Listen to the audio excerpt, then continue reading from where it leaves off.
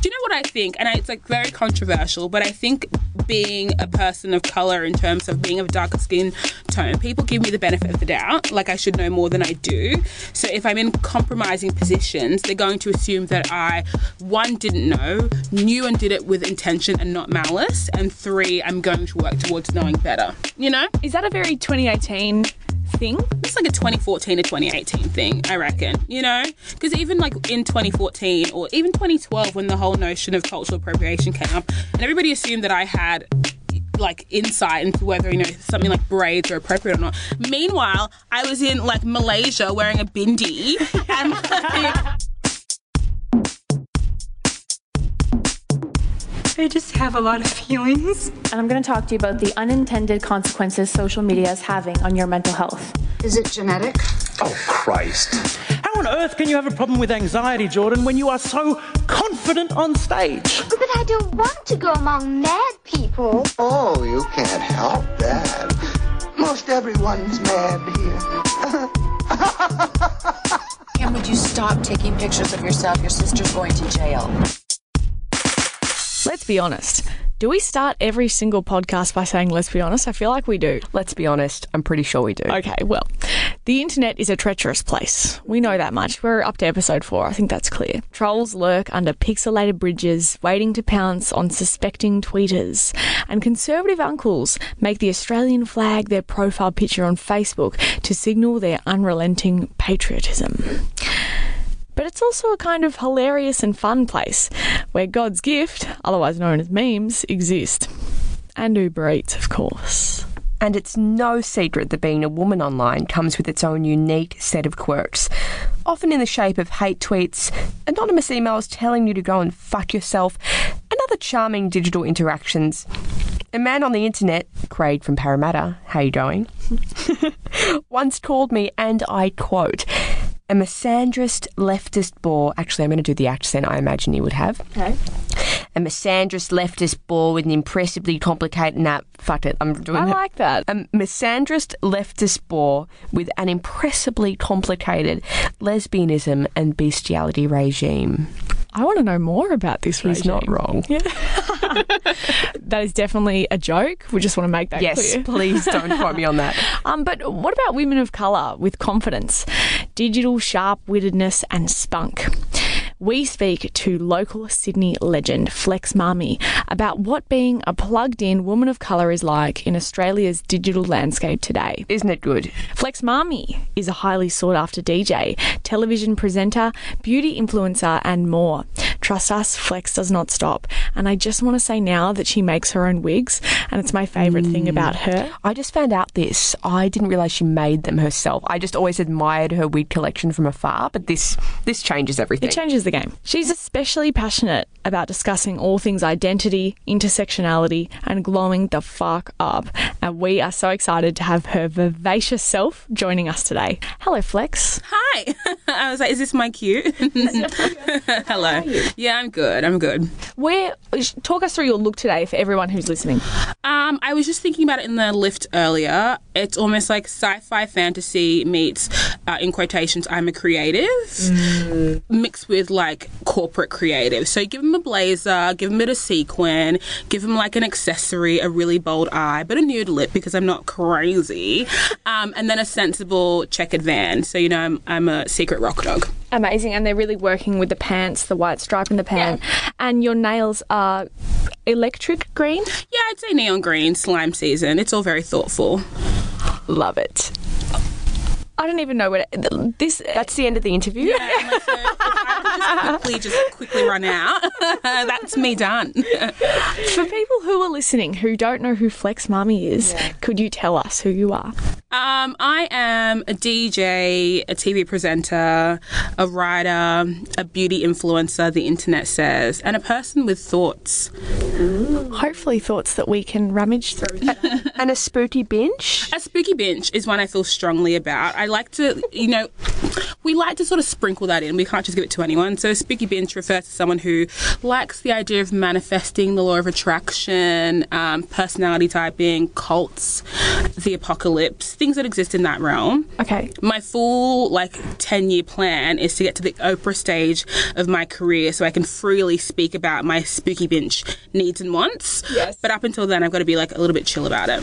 I'm believing it. I'm believing it. I'm down with it already. Yeah, I feel like I've got a very cult leader essence about me that I would love to capitalize on and monetize on sooner than later. All right, so we want to talk about how you developed an online persona. Yeah. Because you're very online, let's just say. You're very online. Even right now, the things that you're saying, like spooky binge, I wasn't exactly sure what that was. Really? Yeah, I don't know. It's embarrassing. Huh.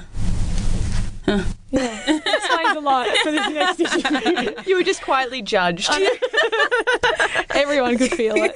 I appreciate that. I think the name was definitely gifted to me. I knew that I needed to change my name on Instagram. It was Young Lil Cena, but it was YVNG, and nobody called me Lil Cena but 3 people, and I was like, why the V's instead of A's in U's is gonna die down really quickly. And I remember a friend was telling me that I had this it was a superiority complex mixed with being very mothering, mixed with always doing too much visually in the outfits. He's like, you keep flexing on people and you're a cool mum. And I was like, hold on.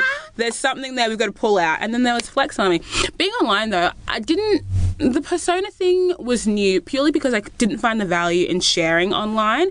I worked in social media for a while, so I guess I drank the Kool-Aid in a sense and didn't take it very seriously. But I decided very early on that I wanted to make money from being myself, and the way kids make money is being cool on the internet. So I was like, we need to sort of distill me in this fleshy form into an online brand personality. So this is a branding exercise. Yeah. Yep. It's a branding exercise, but life is a branding exercise. So, I mean, if you aren't branding yourself, then you're not living. I find that really interesting. I was thinking about this the other day.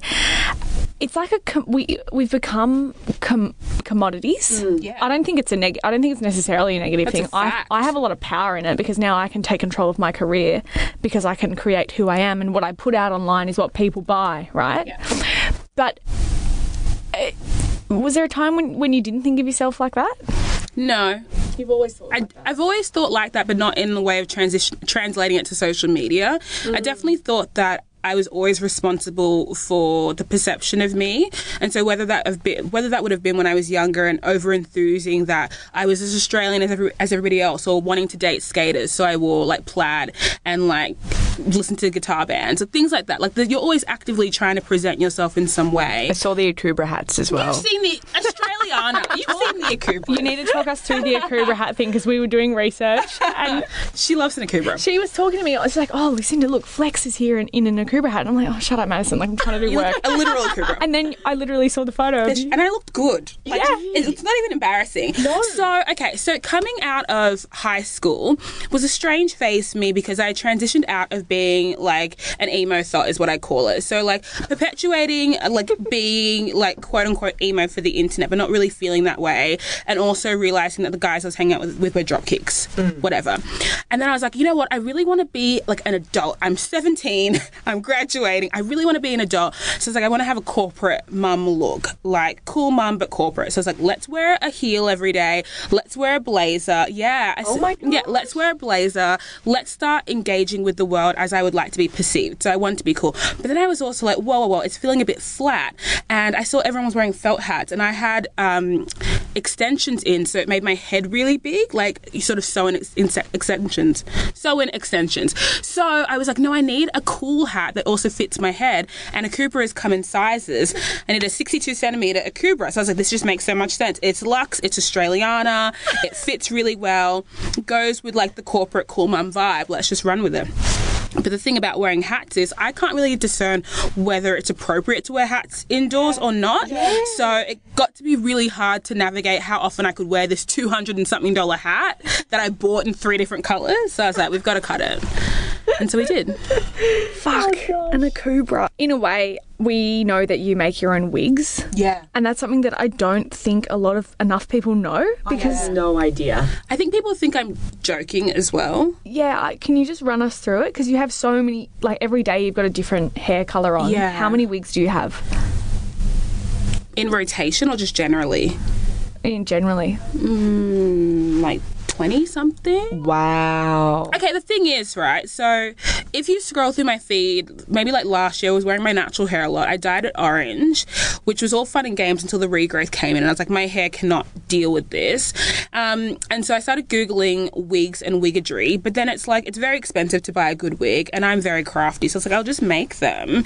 And so I did. So look, it's two things. You can either get a pre-made shitty wig and customize it, so cut, colour, dye it, whatever, or get like a literal like wig foam, like a foam head, buy wefts of hair, sew it onto a wig cap, and then go forth. Depending on what I want to do and how much time I have. Usually it's just easier to just buy a blonde wig and like cut it, dye it, you know, create some layers, and sometimes you need more. It's so artistic. It is, isn't it? Yeah, it truly and also is. maintaining the integrity of my natural hair, which is like very important. I had a girl, quick side note, I know we're not talking about hair, but I had a girl, she's like another African girl who DM'd me on Instagram, and she asked me what hair dye I used, and I was like, oh, I use Overtone, whatever. And she was like, okay, great. And so she goes away and comes back a few weeks later and it's like, oh, I bleached my hair and I dyed it like you, and it's not like, I don't know how you got your hair so shiny. How does it work? And it was just like, oh, I thought, like, because we were, like, both black, you just understood, like, it must have been a wig, you know what I mean? I was like, oh, no, babes, like, this is not my hair. And she's like, but she's like, I asked you how you did your hair. And I was like, yeah, but it's mine because I bought it, not because I grew it. It was a whole thing. Because I could only be so apologetic because I'm very, very forthcoming about it being a wig. I'm not, like, down low, like, oh, it's just, you know, I always say it's a wig. So I don't know how she got it twisted. But she got it majorly twisted. Yeah. And she's paying for it now. I'm like, I can't help you. Deep treatments, maybe. Shave it off. I want to talk about something that's really obvious about your Instagram, and that is your use of capitals, and I absolutely love it. And it's for me, it screams like confidence, enthusiasm. You seem unapologetic. How did you get that confidence to be so you? Do you know what? Like, I really do like myself quite a bit, to the point where I would be offended if somebody didn't like me. So the confidence just comes from just liking myself, and also having a mum who really, really over-enthused how special I was. Like, she's the type of mother who is like, if somebody doesn't like you, they're probably jealous. And I was like, I guess so. That makes a lot of sense to me. So, yeah, I mean, obviously, I feel like being confident doesn't mean you're void of flaws or insecurities, which I'm also trying to communicate quite a lot. But the use of capitals was only because I think that when I type, I'm sharing value that I want to be read, and caps have like a sense of urgency. It's almost like creates a sense of drama that you have to read it even though it might not be for you.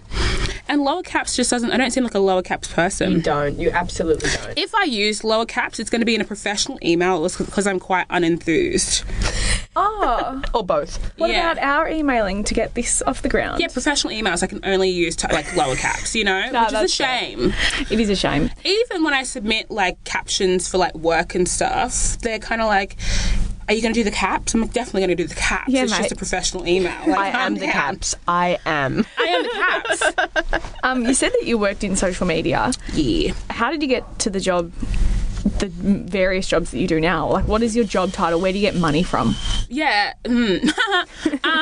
So, first question is, what did I do? What jobs did I have? Yeah, like, what did you do before? So I worked in retail for like all of my like childhood life, studied fashion business, dropped out, but still worked in retail and still like started businesses like selling jewelry and doing things like that. And then I dropped out of fashion business and then started studying PR and dropped out of that and then got a job in PR. So that's how I made money. While doing that, became a DJ, and DJs get paid a lot of money if you do it well. And what's your style of music? Oh, gosh. It's like rap, R&B, hip-hop, trap, dancehall, house, funk, soul, disco, pop, jungle. Yep. I even did like an 80s party for Kat Von D. Yes. Really? 80s rock, sorry. I did 80s rock. How do I make money? So I'm a DJ, and DJs get paid quite a lot to do the thing they do if you run it as a business. I am an MTV presenter. I also like host and moderate panels for everyone, a ton of people. I write for money. I am an influencer, which means I get paid to create content for brands, mostly beauty brands. Do I do anything else? I'm really good at figuring out how to make money because I swear people just want to give you money. It's really just like giving them a reason to. But the amalgamation of those 5 income streams makes my life. Means you can dress as you do. Yeah. You can flex. Yeah, but also flex within reason. Like, flexing is like buying heaps of designer, but also like catching a bus when you need to. Someone called me out today and was like, oh, saw you on a bus. That's really weird. And I was like, you know what they say about presumptions? Yeah. Now you sound weird. Yeah. Oh my God. I'll take my $500 Prada wallet away. Like, you know what I mean? Like, what do you think this is? I don't think everyone gets it twisted. I know, you don't have to, it doesn't extend to every facet of your life. Yeah, Be smart about it. Yeah, you've got to flex within reason. Like, it's the extended flex we're here for, not the short term, like, I flex between the ages of 22 to 25 and now I'm broke, you know? Yeah. Amen. It needs to be a sustainable flex. A sustainable flex. Yep. You're an MTV presenter, and growing up in Australia, almost all of our prominent presenters were white, with the exception of Yumi Steins and Fuzzy. What was that like to grow up with us? We're all around the same age. What was that like?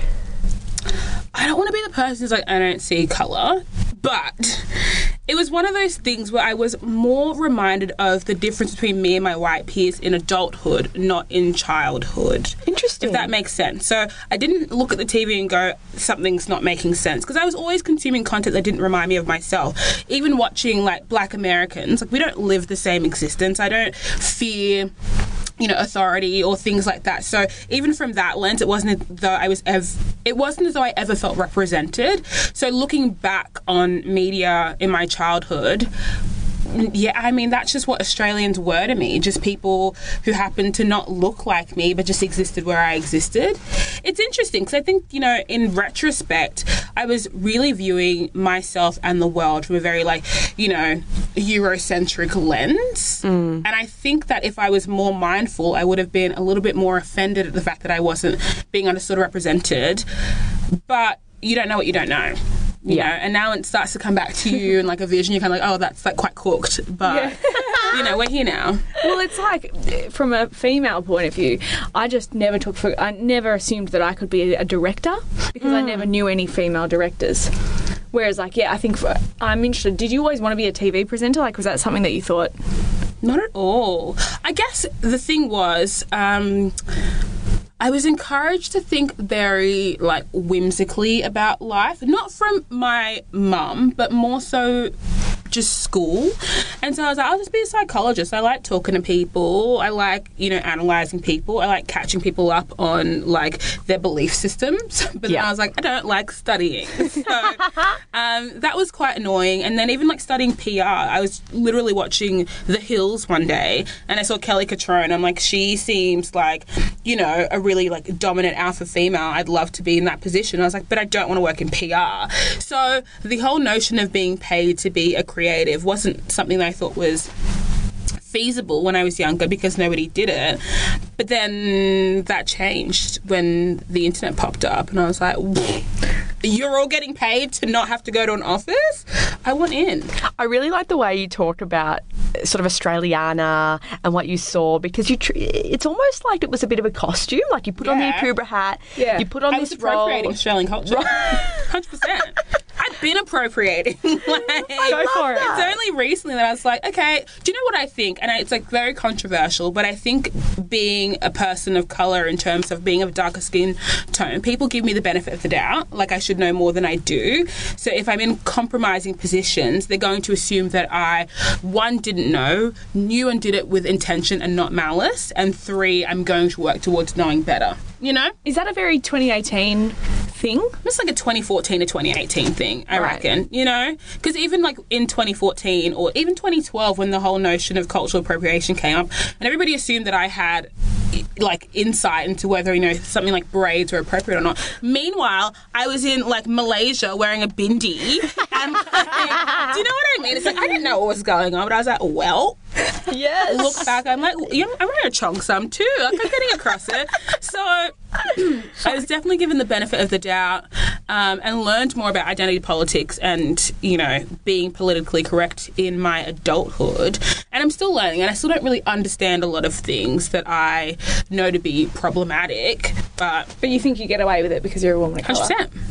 And are you okay with that? Yeah, because I need time to learn, and I appreciate being given that space and being given the benefit of the doubt, because I know, like, you don't know what you don't know, and so it takes time to understand what you don't know. I love that. And I need time, and I think people need time, but if you aren't in my position, then I fear for you a lot of the time, because you're not really given the benefit of the doubt. It's always seen like it's coming from a place of malice, and sometimes it is and sometimes it's not. I think intention is something that sometimes easy for me to say, though.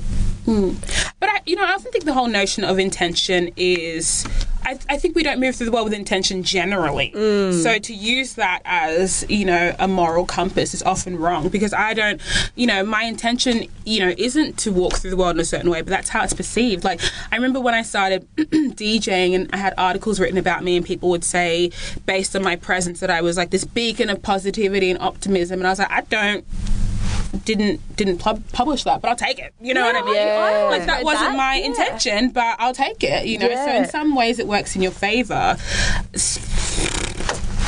Yeah, for sure. But for that reason, I understand why I have even more of a responsibility to be well educated and well rounded about things that maybe don't concern me, because I don't want to be complicit in things that I didn't intend to be complicit in, vice versa. But I think it's a combination of your raw fucking I am Flex, I am here. Yeah. If you were a woman, just regardless of colour, I think it's a new thing for a lot of people to take in, especially on TV. I think online it's sort of like you can get away with it, but being on a commercial television station and being the way that you are, I think is something that's so fresh and new. And being so so embedded with so many different brands, like Maybelline, like beauty brands as well, which I feel like a lot of cosmetic brands are finally being held accountable for their representation, and seeing you up there just looking 100, just so incredible, and working it with such, it's... Yeah. I don't know if this will make the podcast, because I don't know if this is an appropriate question to ask. Go for it. But, do you ever wonder if it's... I don't think it's tokenistic. It is tokenistic. Oh, so you do think it is? 100%. But you're cool with it? Yeah. Because I guess... See, the thing is, the way I look at it is, irregardless of whether or not I have a say in it, somebody is always capitalising on me and my otherness. And what I'm perpetuating is always going to be digested in a way that I don't have any control over. So why don't I take control over that? I think that when it came to entering the beauty industry, I always tell people it was a business decision. I didn't have any beauty stuff on my page up until 6 months ago, because somebody in the beauty industry told me that there's lack of representation for people of my complexion, and I was like, well, let's get it. Yeah. Do you know what I mean? Yep. I'm acutely aware, but I also believe that performative inclusivity is the first step to actual inclusivity. So I'm acutely aware of the opportunities I'm being given solely because of my skin colour, and solely because I am on the more palatable side of being my skin colour. Do you know what I mean? She's quirky and she's fun, and she's just like us, and blah blah blah. And things like that, where I'm highly aware that I'm still the sort of the tricycle, training wheels version of diversity for a lot of people. Yeah, if Flex can do it, everyone can. Exactly. Yeah. And then you're kind of but Flex grew up in the East, and then Flex was born in Australia, so it's kind of not the same, because I feel like I am this. I am allowed to have a seat at the table because I sort of tick these boxes that make me not too confronting for a lot of people. But if I didn't speak English as well, or if I wasn't as articulate or educated or well learned, or if I didn't dress in a certain way that made me a spectacle, then I feel like I'd be harder to digest, therefore not able to have access to these opportunities. But yeah, even if you weren't as online in that way as well. It's all tokenistic. It can't not be, you know what I mean? It can't not be. Because there's no way to go, there isn't a way to go about it. There isn't. But I'm appreciative of it. Good timing, It was very trendy to be a girl, a woman, someone identifying as a woman. It's very trendy to be a person of colour. Got to capitalise. Why would you wait?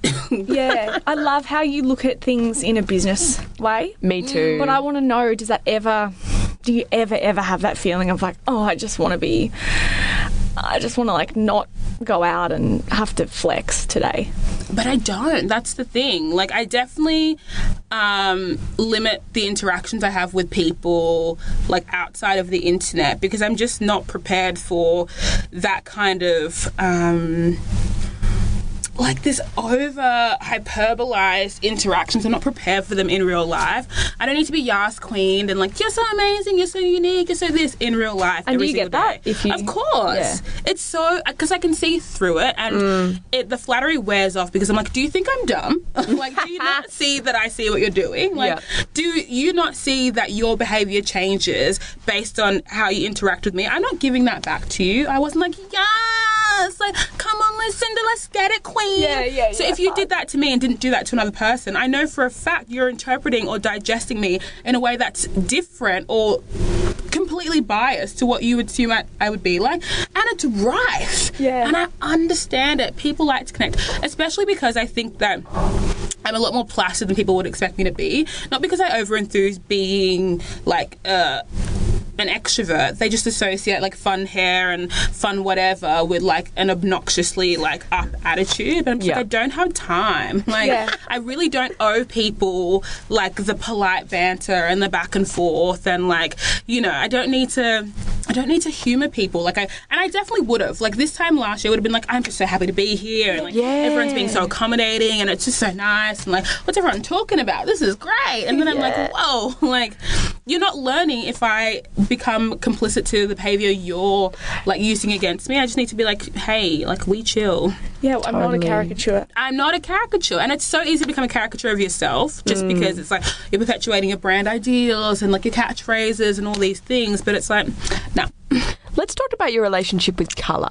Yeah. Because I remember watching an MTV style chats where you spoke about how like early on you were a little bit embarrassed by colour, and your mum was the one that was like encouraging you to wear colour. Please. And now wear colour and earrings. Yeah. And now like your whole Instagram, your whole persona is so bright and colourful. So what was that like, reclaiming colour in a sense? It probably happened around the same. Do you know what it was? Okay, so the thing about not wanting to wear colour is because every time I was in a position where colour would be like the forefront was in something that was hyper-cultural, and for someone who felt Australian, that felt alienating to me. If you, like, however you want to process that, it felt alienating to me. So what would be an example of a garment like that? So like something hypercultural, like so just like it would be like, let's say a skirt and top that's like pattern print and everything, like all the patterns, all the colours, blue, pinks, yellow, oranges, just like top to bottom, like bright pink lipstick, you know, red shoes, just like everything I would find amazing now. But I think, you know, it was just like overwhelming. I was like, I don't want to be reminded of this thing, because, you know, if you can imagine, like, people don't necessarily wear a lot of colour day to day, at least not when I was growing up. You had a school uniform that was black and white, and then your pop of colour wouldn't be like, you know, a red pen, you know. So I was just like, I'm not into colour, sort of thing. But also that was tied into like perpetuating this emo lifestyle that I just wanted to do for like clicks or whatever. So I was like, real emos wouldn't. And so I didn't, you know. But I also found like so I was saying before, like, in a different interview, that like the turning point between me realising that, like, yeah, I was Australian but not Australian was the fact that when it was Harmony Day in high school, my teacher was like, what are you going to wear? And I was like, oh, these new disco pants from American Apparel. And she was like, no, what are you going to wear from your culture? And I was like, I don't know what you're talking about. And she was like, no, like, you've got to like, you know, from where you're really from. And I was like, I just don't get it. And before I even knew to be offended, I was just like, I'm like, what did she say? It was like this naivety.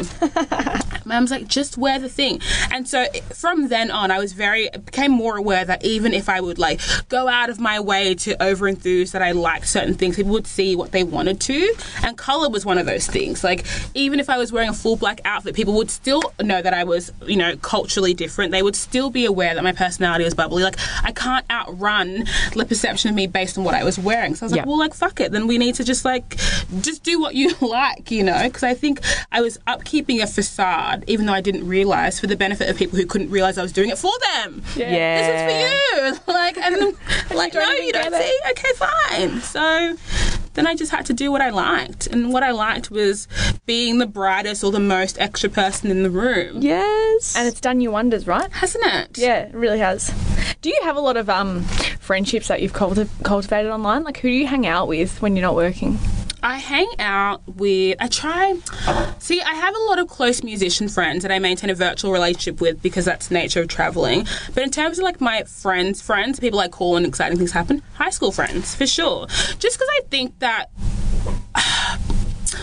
I don't doubt you can make very genuine relationships within the industry and space, but I often find that the intersection between like money, clout, social status, and then genuine friendships and boundaries all gets muddled. That I'm very hyper aware that I don't want to over enthuse relationships that aren't there purely because like we might be on the same label or we might play the same music. It's just not that serious. And I often find that generally I think that I'm really easy to relate to or with, but that's not mutual for me. Like I feel like, yeah, you might see me and get it, but I don't see you or get you. Yes. So I don't want you to think that there's a mutual best friendry happening here.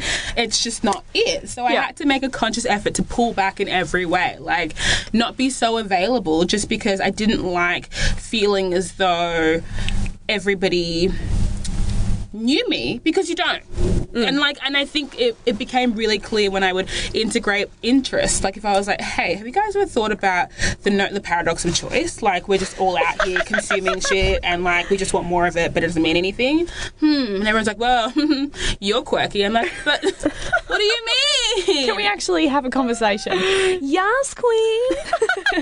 Yeah, no. Do you know, can I just quickly say the tipping point, right? So I remember, maybe like last year, peak Me Too, and everybody was coming out with their own stories and sharing their trauma, which I thought was really quite brave. And I was like, I just wish I could add to the conversation in a way that was conducive and not just steering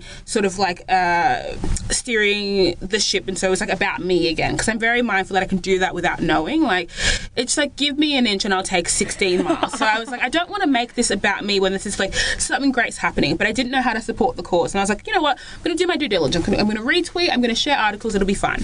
I remember I was DJing at an event where I was on this podium.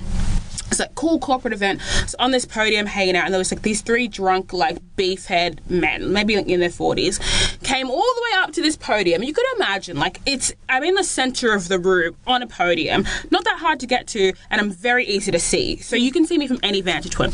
This guy comes up and he's like, hey, you're sweet. He's like grabbing my arm. He's like pinching my leg. He like puts his arm around me as if to like, you know, we're besties here, and then brings his arm around my neck and he's like, be chill, nobody will do anything anyway. And I was like, whoa. So obviously I skitzed it. I was like, this isn't cool. I was like pointing out security. I'm like, do you see this? Do you see what you're letting happen? Yeah. Don't come up now and try and help. Like, don't I've got this. But just so you know, I see you not helping. Yeah. I was like, and there's like 200 people here. You can all hear me. I'm like, I see you all seeing this and not doing anything. Like, I don't even care. I could leave right now. Anyway, so I was like, you know what? Now I've got a story to share, and I feel like this is really surprising because I was like, I almost willed it into existence, right? I was like, oh, this is so unfortunate. Oprah. It's that power. Law of attraction. But I shared this story on my Instagram, and I don't really share. Well, back then I didn't really share a lot. I wasn't really talking about anything remotely even political. And I remember I posted it. I was like, hey, like FYI, like. Shit things happen. Shit's cooked. Whatever. Details about what happened, how I felt. And the comments, where'd you get your shoes from? Wow, is that a new wig? I love that one. You look so pretty. What's that highlight? And I was like, oh my gosh. You really out here. And then I was like, okay. So if people aren't seeing you, not consuming your words when you speak, then you don't have obligation to do anything you don't want to. I feel like that leads really well into the question we asked everyone, which is, what do you keep offline?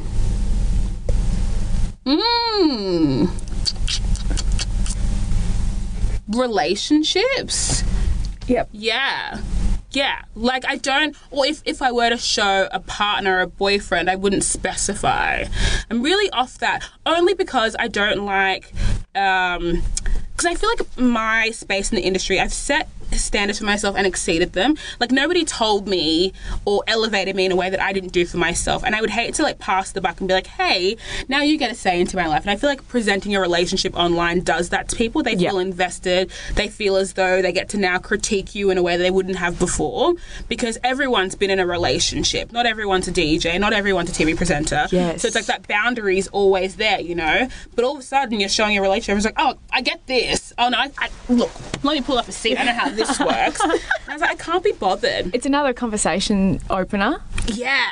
It's another conversation opener that I don't want to deal with. Yeah. It's not that serious to me. And then also, I just feel, what else don't I put on?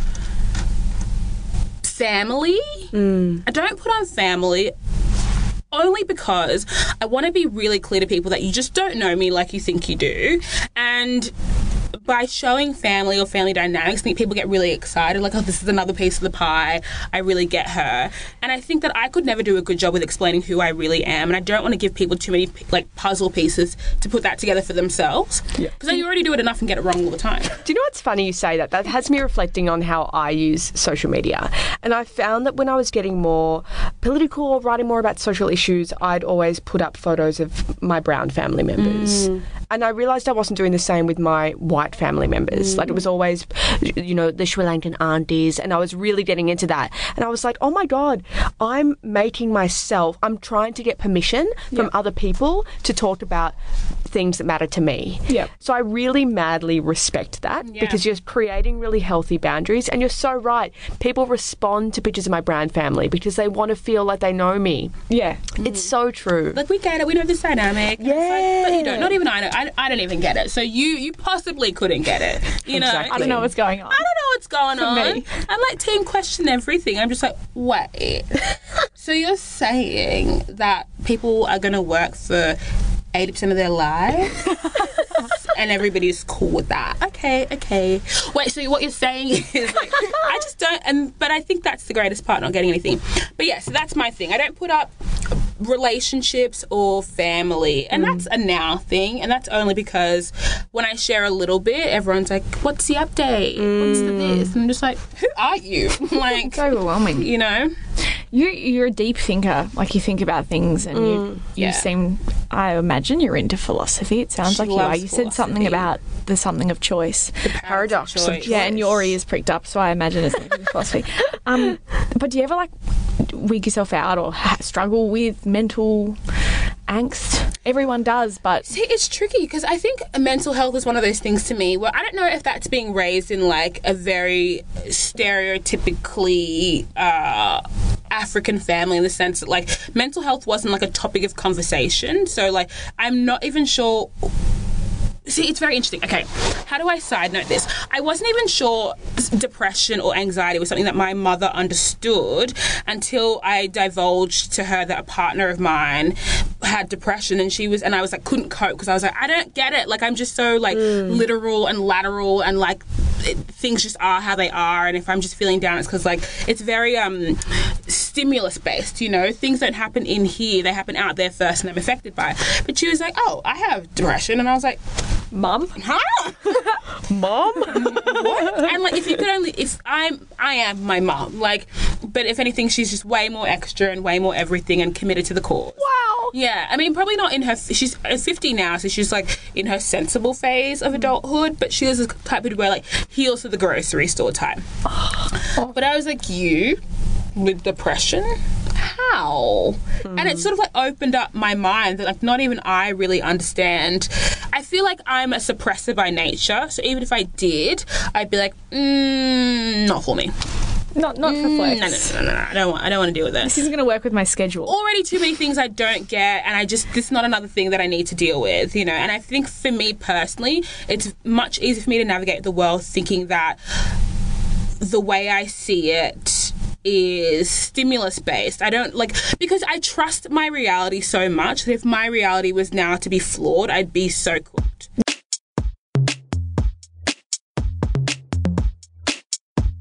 What about next time on No Chill? Well, we'll be chatting to somebody who specialises in depression memes. Yes, that's right. Her name is Carolyn Duchesne. She's wild. So stay tuned, because it's dropping next week. If you know somebody who could really take a no-chill pill, tell them they can find us by searching for No Chill on iTunes. And if you listen to this and wonder what we look like, or want to know what we eat for breakfast via our Insta stories... I just want to note, we don't actually put our breakfast on Insta stories. I know, we really don't, but we will from now. Sure. We will from now. You can follow us on Instagram. Lucinda is at Frooms, and that's O. Yep. God, emergency. And I am at Madison R. Griffiths. And if you liked this podcast, or if you're one of our enemies. We do have some, don't we? I was going to say, actually, I don't think we do. I reckon I do. Craig from Parramatta, how you going? And you thought this recording was really embarrassing and worth bitching about in your group chat, you got something out of it. So please give us 5 stars on iTunes anyway, would you? And as always, don't keep calm, but do carry on. Goodbye. Yeah, it's weird.